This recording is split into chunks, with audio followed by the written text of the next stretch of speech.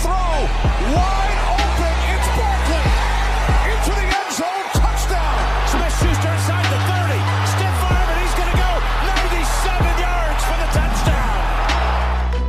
Welcome back to the Fantasy Football Mailbag, a RotoViz podcast. This is the Thanksgiving episode. Happy Thanksgiving, everyone, for Week 12. And as always, we are here to answer all of your fantasy football questions. I'm your host, Mike Randall. Follow me on Twitter at RandallRant. And today we have one of the great people in the industry, my good friend and a guy I've seen grind his way to the top where he is right now, the sports betting manager at BetSperts and 4for4 Football. He does the Move the Line NFL podcast, which is a must listen. I listen to it every time I'm cleaning my daughter's room throughout the week. Follow him on Twitter at Ryan Noonan, the great Ryan Noonan, joining us on the RotoViz Mailbag. My friend, how you doing?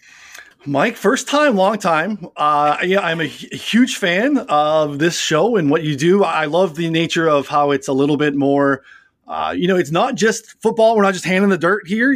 I think you get a little bit of learning about the guests through the years of listening to the people that you have on. And I really appreciate that. I think it is very organic the way you do it. And I'm very honored to be your guest this week. Yeah, took it over. Colin Kelly and the guys here at RotoViz. I keep saying like George Costanza, I'm waiting for them to change the locks on the doors, but they keep having me back. And I just followed the great Jeremy Hart with all the questions that he's put forth and try to make it a little fun. And this one, Ryan, is a super fun episode because it's Thanksgiving. So we'll get into Thanksgiving sides and pies and this and that. But first, let's start off, man. You just announced you're now the full-time sports betting manager at BetSperts and 4for4 Football. Doesn't surprise me in the slightest, man. You're one of the best in the industry. Talk about everything you have going on there. You guys are killing it. So much great stuff. What's going on for you personally and for the site as well? I really appreciate that. I mean, we were talking a little bit before we got started of how we, for years, just grind in the off hours and grind when our families are asleep, and the opportunity has presented itself to take it to the next level. I mean, we're really lucky to be associated with a brand that's as strong as 4for4. It's been around for 2 decades in the space. Definitely. We just don't have a lot of turnover at the company. People come and stay because the owners take care of their people, and it's very easy to work with. Everyone that works there, the vibe is fantastic. BetSperts is an exciting new entry in the space a couple years ago. And, getting in there, if you haven't downloaded the BetSperts app, check that out. Great place to track your bets. You can get free content there.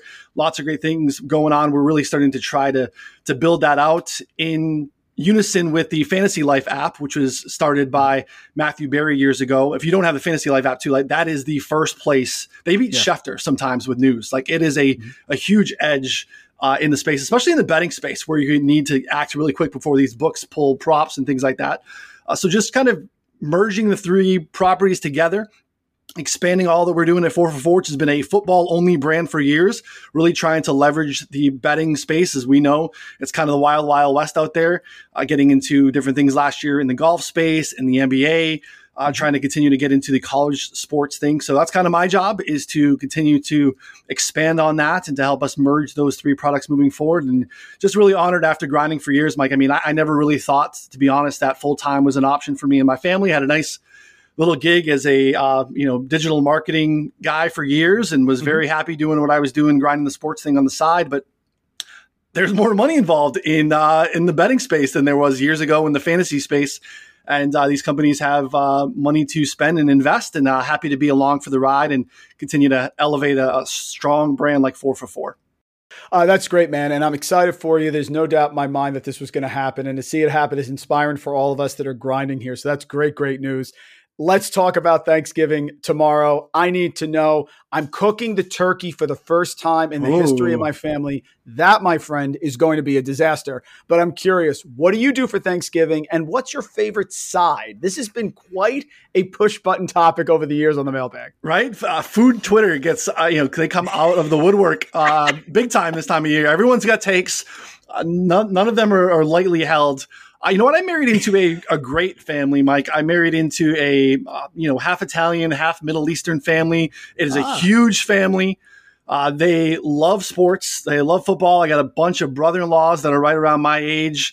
The grandmother where we have the event at, like, she's watching, Dodgers Diamondbacks on a random July night. Oh, that's amazing. So this is just a sports family. So like food, family, and football, it's very, very organic there. So we will be there with all of that crew, all the little ones running around. I got a couple of my own that keep us very occupied. Sides, this might be a hot take. I love Thanksgiving, man. I wish the turkey's not great by itself, but like I wish this meal was just more mainstream. I love you. First of all, you can put gravy on anything. You put gravy on the entire plate, and it just kind of like everything is just a boat to get the gravy into your body. Whether it's my wife makes these pop-ups. There's like a bread roll, but it's really understated of how good this thing is. You just you can soak it in the gravy. You can use it instead of a fork to get the mashed potatoes in your mouth. Give me anything. Give me some good sweet potatoes too. I love all of it. Just no cranberry and no pies, Mike. I'm not a pie guy, and I know that's. Oh, okay. I don't like pie crust. We make this dessert that's. Sorry for any kids out there listening. It's called Sex in a Bowl. It's literally chocolate cake mashed up into like little pieces. We put pudding on top of it, whipped cream, and then Heath topping, like crunched up Heath bars. So you get a little bit of that like texture, and it is literally sex in a bowl. It is a fantastic dessert. You can keep your pie. You can keep your pie crust, your apple pie, your pumpkin pie, your pecan pies. Give me sex in a bowl. I love when the guest sets up the title of the show so I don't have to think of one.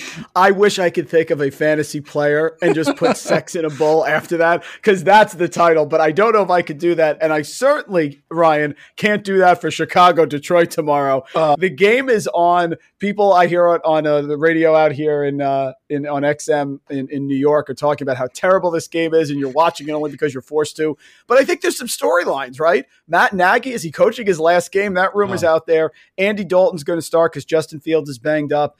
If the Lions are going to win, I think this is a golden opportunity. The spread's 3.5. David Montgomery is back. DeAndre Swift catches 7 million passes regardless of the score. So where is the value here? What do you see happening in this game, and where's the fantasy value here, Chicago, Detroit? Yeah, I think you're right. I think this is probably, if you look at the schedule, their remaining games for Detroit are home against the Vikings, home against the Cardinals, and the Packers. So boom, 3 playoff teams. You can cross those off. And then they're on the road in Denver. And you got Jared Goff and his tiny little hands in December in Denver. That's a hard pass. And then we got road games in Atlanta and Seattle. And while they don't have a lot to play for, like no one wants to be the first team to catch an L against the Lions here. So this feels like the last one on the schedule for Detroit. I still don't know if they can get it done though. Gosh, like fantasy wise, I mean, like you said, the running backs are probably a good play. The quarterback situations leave a lot to be desired. I don't know that we know anything around like Allen Robinson yet. Maybe a decent day for Darnell Mooney or something like that. But I like that it's the first game because it's just kind of on in the background while the day's getting started, and maybe the food's getting prepared, and maybe you're even in transit to your destination where you don't feel like you missed a whole bunch by missing 10, 15 minutes of this game. But, we'll find a way to get some action on it before things kick off because we're degenerates and that's what we do. But, man, I like that it's the first one. The Cowboys Raiders. You know what shocked me, Ryan, is that Aaron Rodgers was ruled out a couple weeks ago. The betting line moved 6.5 points. Amari Cooper ruled out against the Chiefs, and the line doesn't move at all. And I'm not saying Amari Cooper should move the line multiple points. Could we get a 0.5 point of movement with Amari Cooper? He is out for this game with COVID. Cowboys are coming in. They certainly need a win to keep their playoff spot going here after that loss to Kansas City, which was a game that really never materialized as we thought it was going to. The Raiders, to me, man, I can't figure them out. Brian Edwards, I never know when to play him. I picked up Kenyon Drake in a seasonal league. He had that sort of spurt there when Gruden was let go. He went PPR RB9, PPR RB11, RB11. Of course, the last 2 weeks I play him as a flex, RB45, RB44. What are you looking at here? Is this a Cowboys romp? Do they get back? Do they right the ship here? Or is this Raiders team's going to be feisty on Thanksgiving? Did you pick them up in the fishbowl? We're in the same fishbowl division. And I think you're killing it. Are you killing it? Listen, let's not. No. Don't give me any deprecating. Ryan, if you look at my record, I've been horrific in fishbowl. I won a satellite to get in 4 years ago. Since then, my record's got to be 30 games below 500. It is going very well. I am whistling through the graveyard Okay. because I don't want to jinx it. I lost last week because I didn't start Brian Edwards over Mecole Hardman. But yes, it is going well, my friend.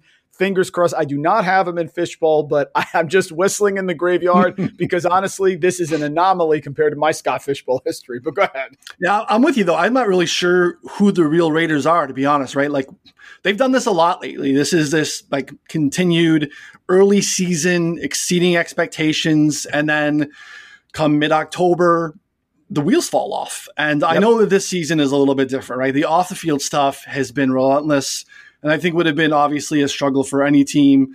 I mean, the Ruggs thing, obviously, the whole situation is just incredibly sad. How that impacts the locker room probably even more than we could possibly understand. Yes. But then when you get onto the field, it's obviously started to trickle down in the performance, and they're really middle of the pack and everything. They're 21st in offensive EPA, 20th in defensive EPA. They're not really good at anything. Carr's early season efficiency, I think, is even kind of buoying some of those numbers because lately he's been bad. Since week 8, he's had a success rate below 50%. They have a negative EPA per play, and he has a negative completion percentage over expectation. He has played really poorly. And again, they're starting to feel the impact of Ruggs' loss on the field too.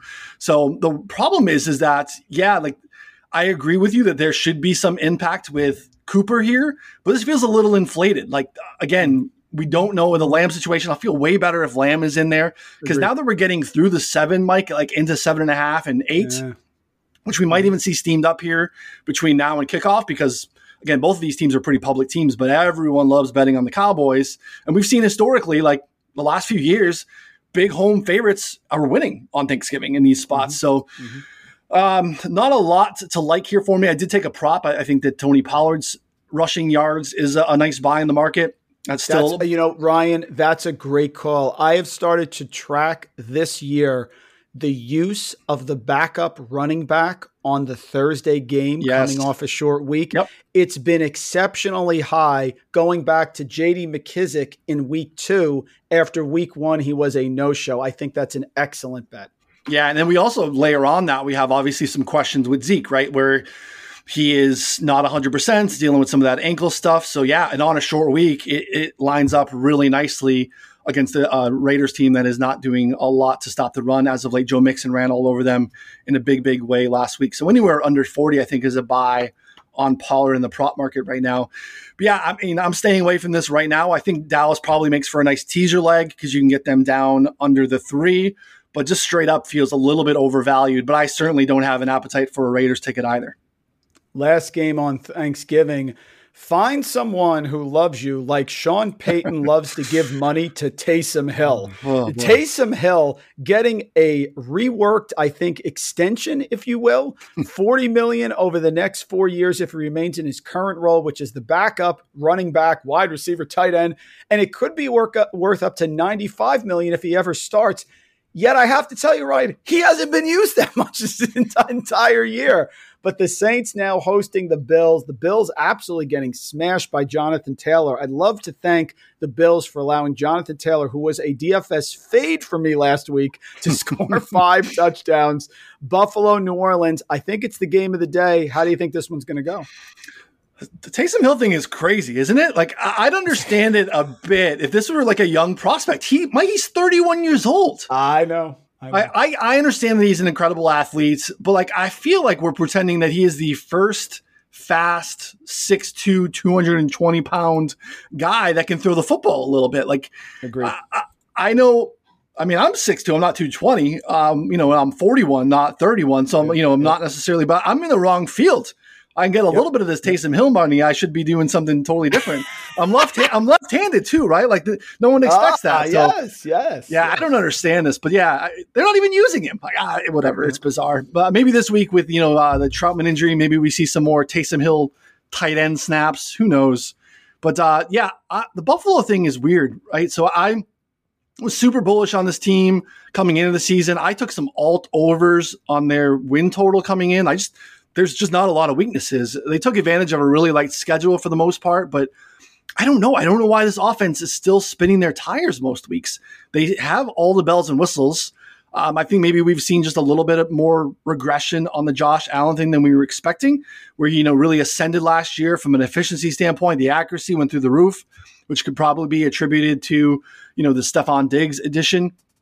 You don't hear anyone praising Brian Daboll like we did week in and week out last year. They're running a little bit more on early downs, which, again, was part of their appeal last season, where they were just kind of so pass heavy. They would be willing to completely abandon the run and throw the ball 20 times if that's what the defense gave them. I think that's what they do here. I know that the Saints got run all over last week, but it is definitely the strength of their defense up front. They are very strong. Get them in the dome. Again, 4.5 feels like the right side. I cannot nail the Saints at all this year. I have no feel for them whatsoever. I thought that they would destroy the Falcons a couple weeks ago when they lay a massive egg. So not super worried about maybe what we would consider massive home field advantage historically. So I think that the right side is probably the Bills, and maybe they get it right going forward now that the Pats have put a little bit of pressure on them. But I don't have a lot of conviction in it, I'll be honest. Yeah, it's a tricky spot because Sean Payton's a great game schemer, and he comes up with great offensive schemes and defensive. The defense, of course, is great. And then Buffalo coming off a loss, though. So, I mean, really, right. it's sort of a no play for me, maybe some prop bets and some sit back, relax with a beverage and enjoy while I'm in my tryptophan sleep mode here at Thanksgiving. Tennessee backfield fantasy value. I'm 50-50 on this one, Ryan. I knew it wasn't Adrian Peterson. I knew that at 36 and a half years old, he's not coming in and getting consistent work. But I did think it was Jeremy McNichols, and that's not true either. So where are we going here in Tennessee? Because the lead running back in Tennessee with a very easy rest of season schedule is going to be attractive. Is it really D'Onta Foreman? And I'm happy if it is, but you tell me.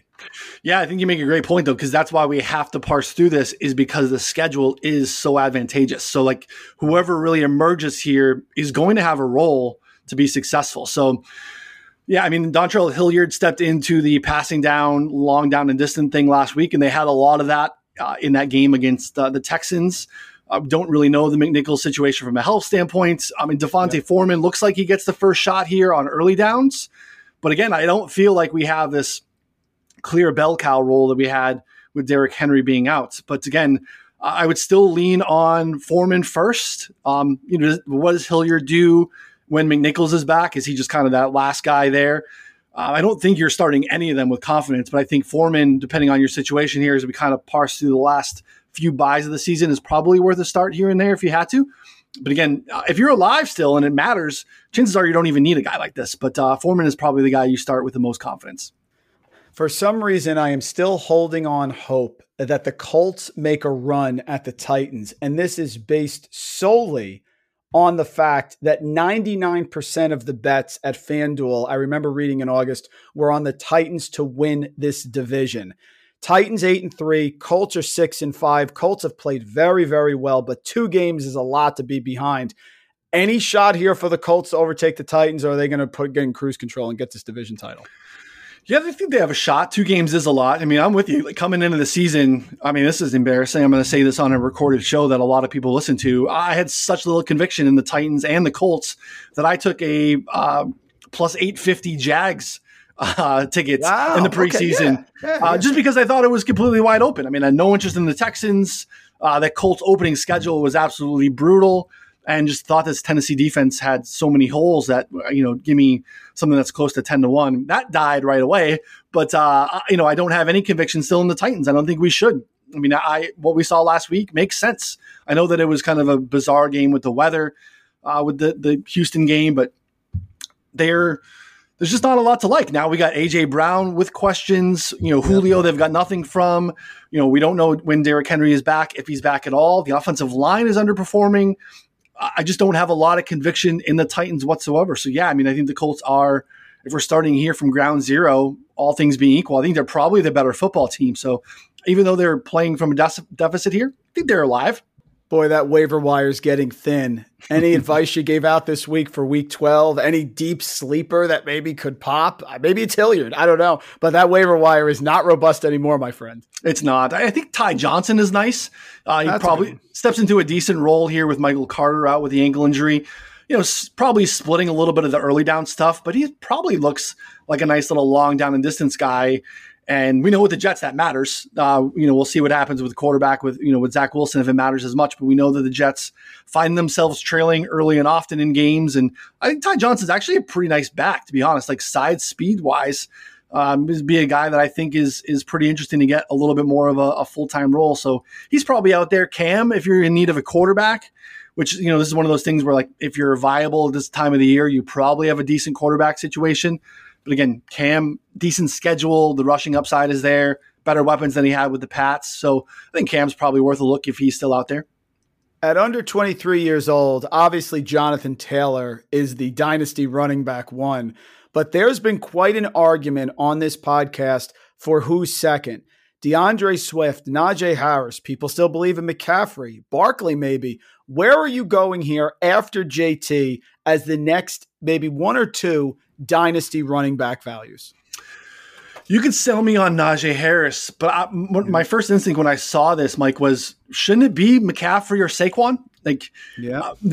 McCaffrey is still in a nice offense. Again, I know he's been injured a little bit, but that in a sense, in a dynasty standpoint, helps because I think we have a little bit less mileage on the tires here. And that's the same case for Saquon, who's even younger. Mm-hmm. These guys are passing down beasts, and I would lean there first. I mean, I play in one dynasty league, so I'm probably not as deep as most of your listeners here are in really what's going on there. So that's kind of why Najee makes sense too, right? Because he is that just dominant 3-down running back. So my lean would be McCaffrey, but you can make a nice case, I think, for Saquon and Najee being in the mix there.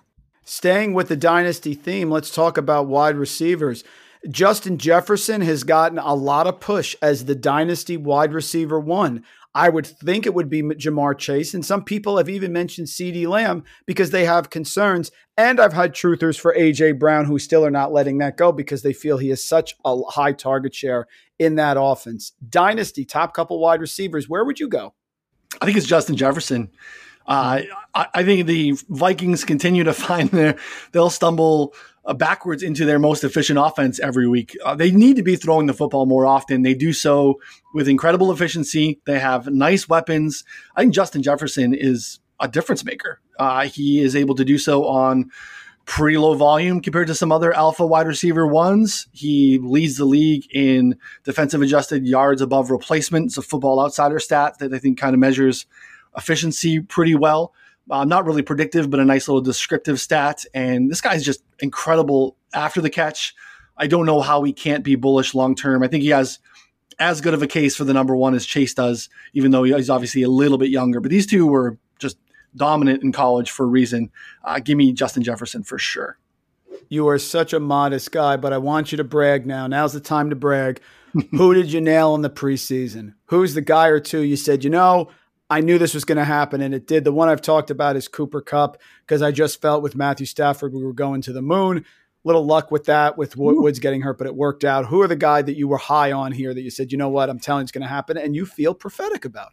Oh, I have been banging the Michael Pittman drum relentlessly since the pre-draft process a couple of years ago. I got to the point where my co-host on Move the Line, Connor Allen, basically told me offline that I needed to dial it back a little bit. Mike, we've been doing like an NFC West podcast, and I'd find a way to incorporate a Michael Pittman take into the show in the preseason last year before he even took a snap. So my piece was that I kept going back to the fact that draft, the Colts didn't have a first-round pick.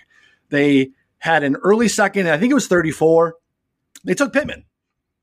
Right? They took Pittman there, traded back in a couple picks later, I think of like 38, 39 to draft Jonathan Taylor. So they were on the clock and they said, you know what? We can't let Pittman go. We'd like Jonathan Taylor, who we just talked about him as the number one dynasty guy, but we can't risk Pittman getting past us. But if we can get back in and take Jonathan Taylor, that'd be great. So that, to me, spoke volumes about how they valued him. And I thought that made sense. You got a decrepit T.Y. Hilton. We're talking about Zach Pascal and these other guys. We know that, that some of the other guys, Campbell can't stay healthy.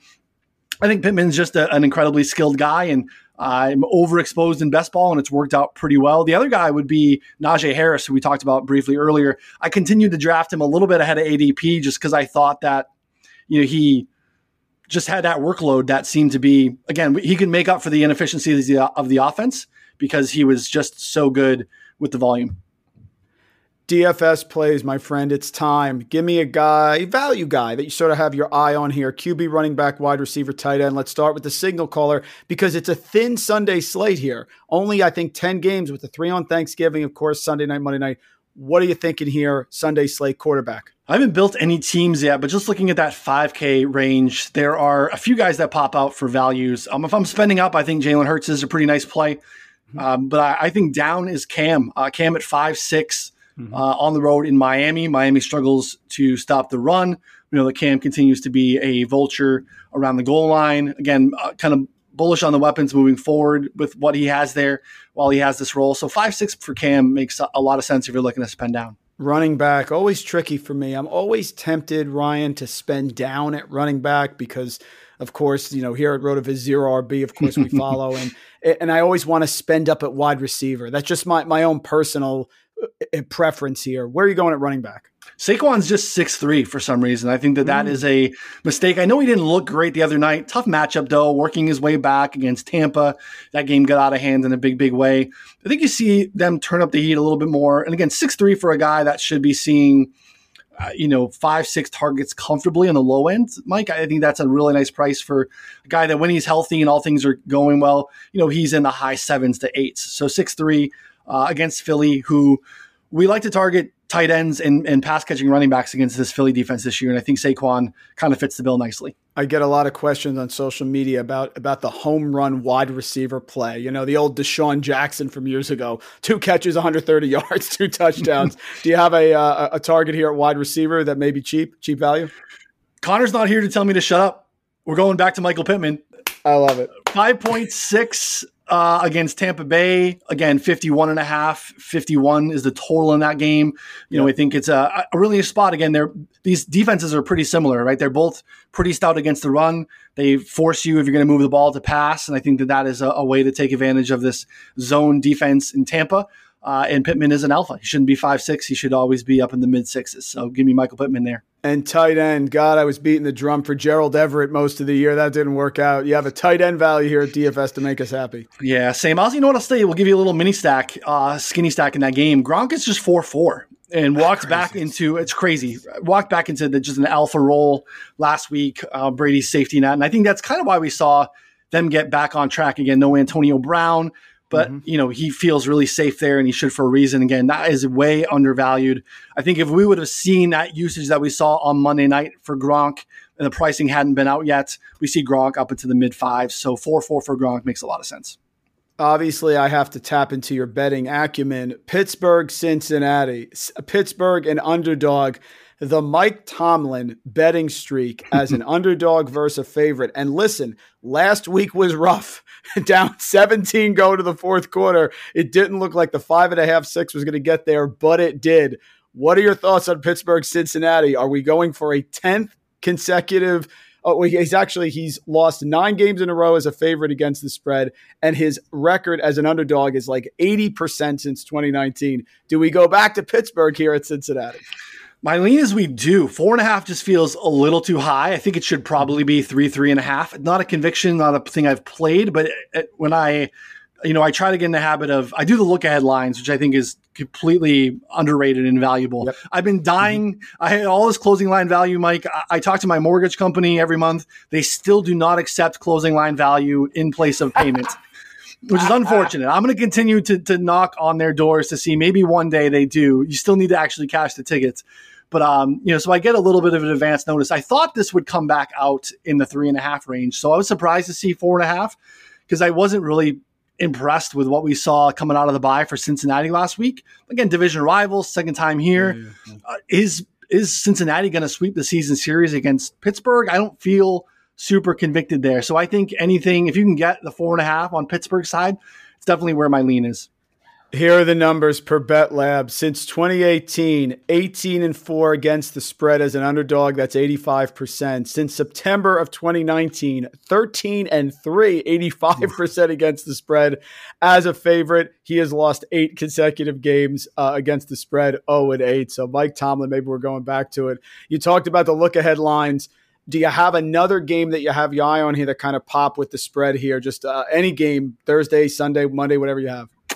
Yeah, my look ahead closing line value that's sure to die this week is the I took the Pats -3 in the look aheads. That's now like 6.5. So fade me, take the Titans because I continue to get all the closing line value and none of the cashing tickets on those.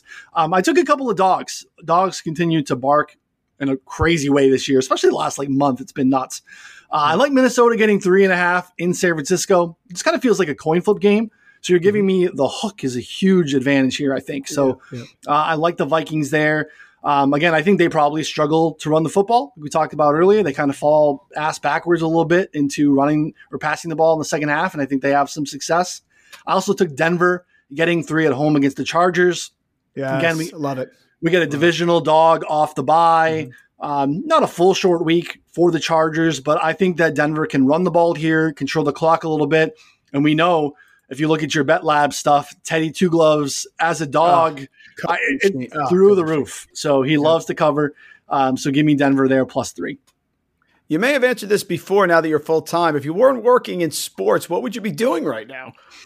Yeah, I was the analytics guy in the background for a digital marketing agency, Instagram, Facebook, all those different things, kind of setting stuff up in the back end, making sure all the reporting was good, make sure all the client-facing stuff looked good, make sure we were keeping all of our clients happy. So I'd still be probably doing that for the next handful of years. It was a family business. It was my sister started. She's a unicorn in the space. So, working from home has been really nice for the past 6-7 years or so. So I'd probably be doing that, trying to grind the sports thing on the side. I'm really, Ryan, trying to get a fantasy football DFS Fear Factor or Survivor going. And I've asked everyone this question. I love the answers. What's the one thing, if you were on that show, that you would say, you know what, I can't do it?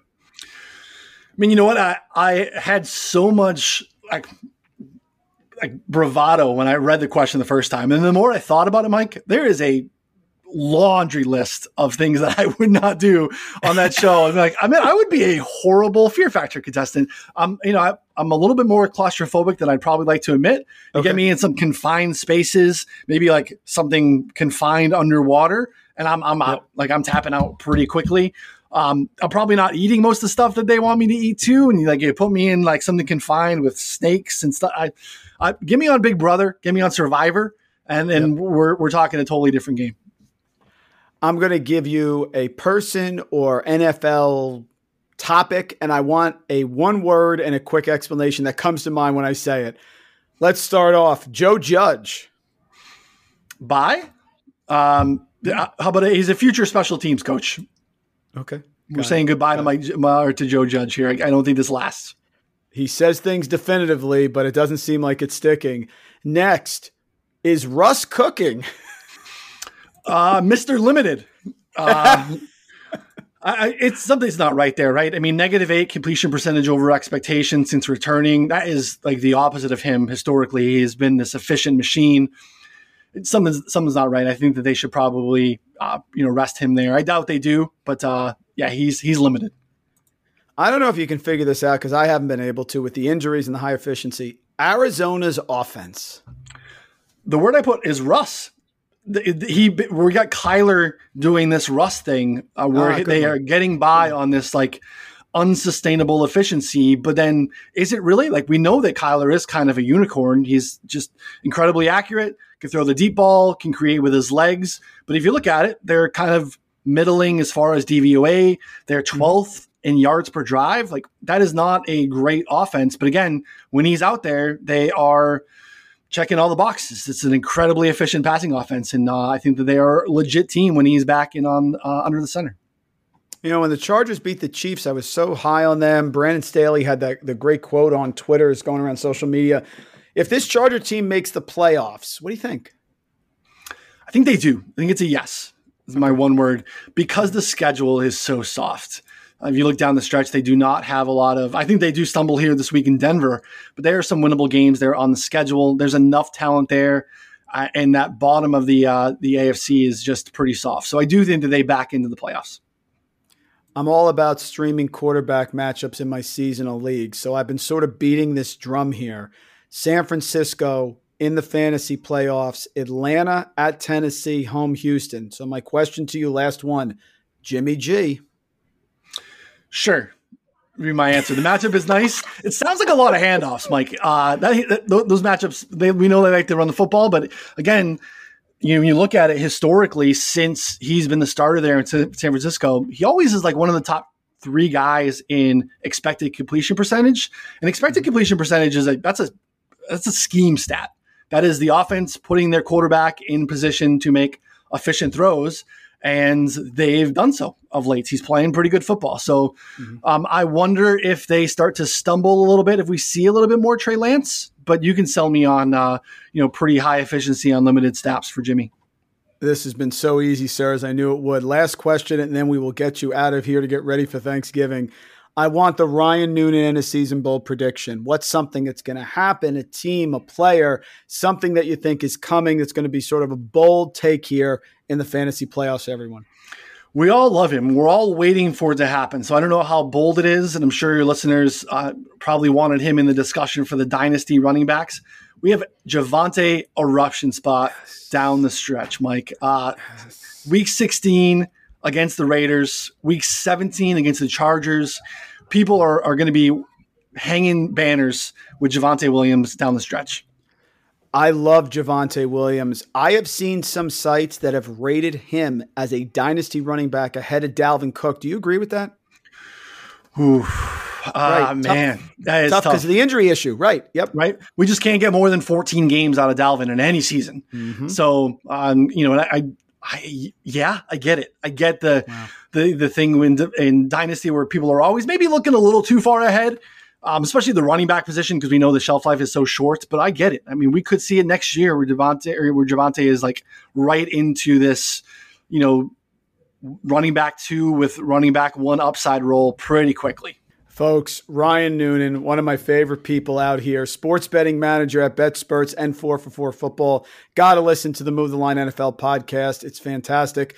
Follow him on Twitter at Ryan Noonan, RYNOONAN. Ryan, it's a pleasure. Happy Thanksgiving to you and your family, man. Thanks for joining me for a few minutes. And let's find something exciting in that Bears-Lions game. I appreciate your time as always, buddy, and I hope you and yours have a great holiday as well. Thank you for listening to RotoViz Radio. Please rate and review the podcast on iTunes under the Fantasy Football Mailbag, a RotoViz Radio feed. Contact us via email, rotovizradio@gmail.com. We'd love to hear what you think, so follow us on Twitter at RotoVizRadio and at Randall Rant. Make sure you tell a friend, and don't forget to sign up for a 10% discount on our podcast homepage, rotoviz.com/podcast. It's a no-brainer, folks. Thanks for tuning in.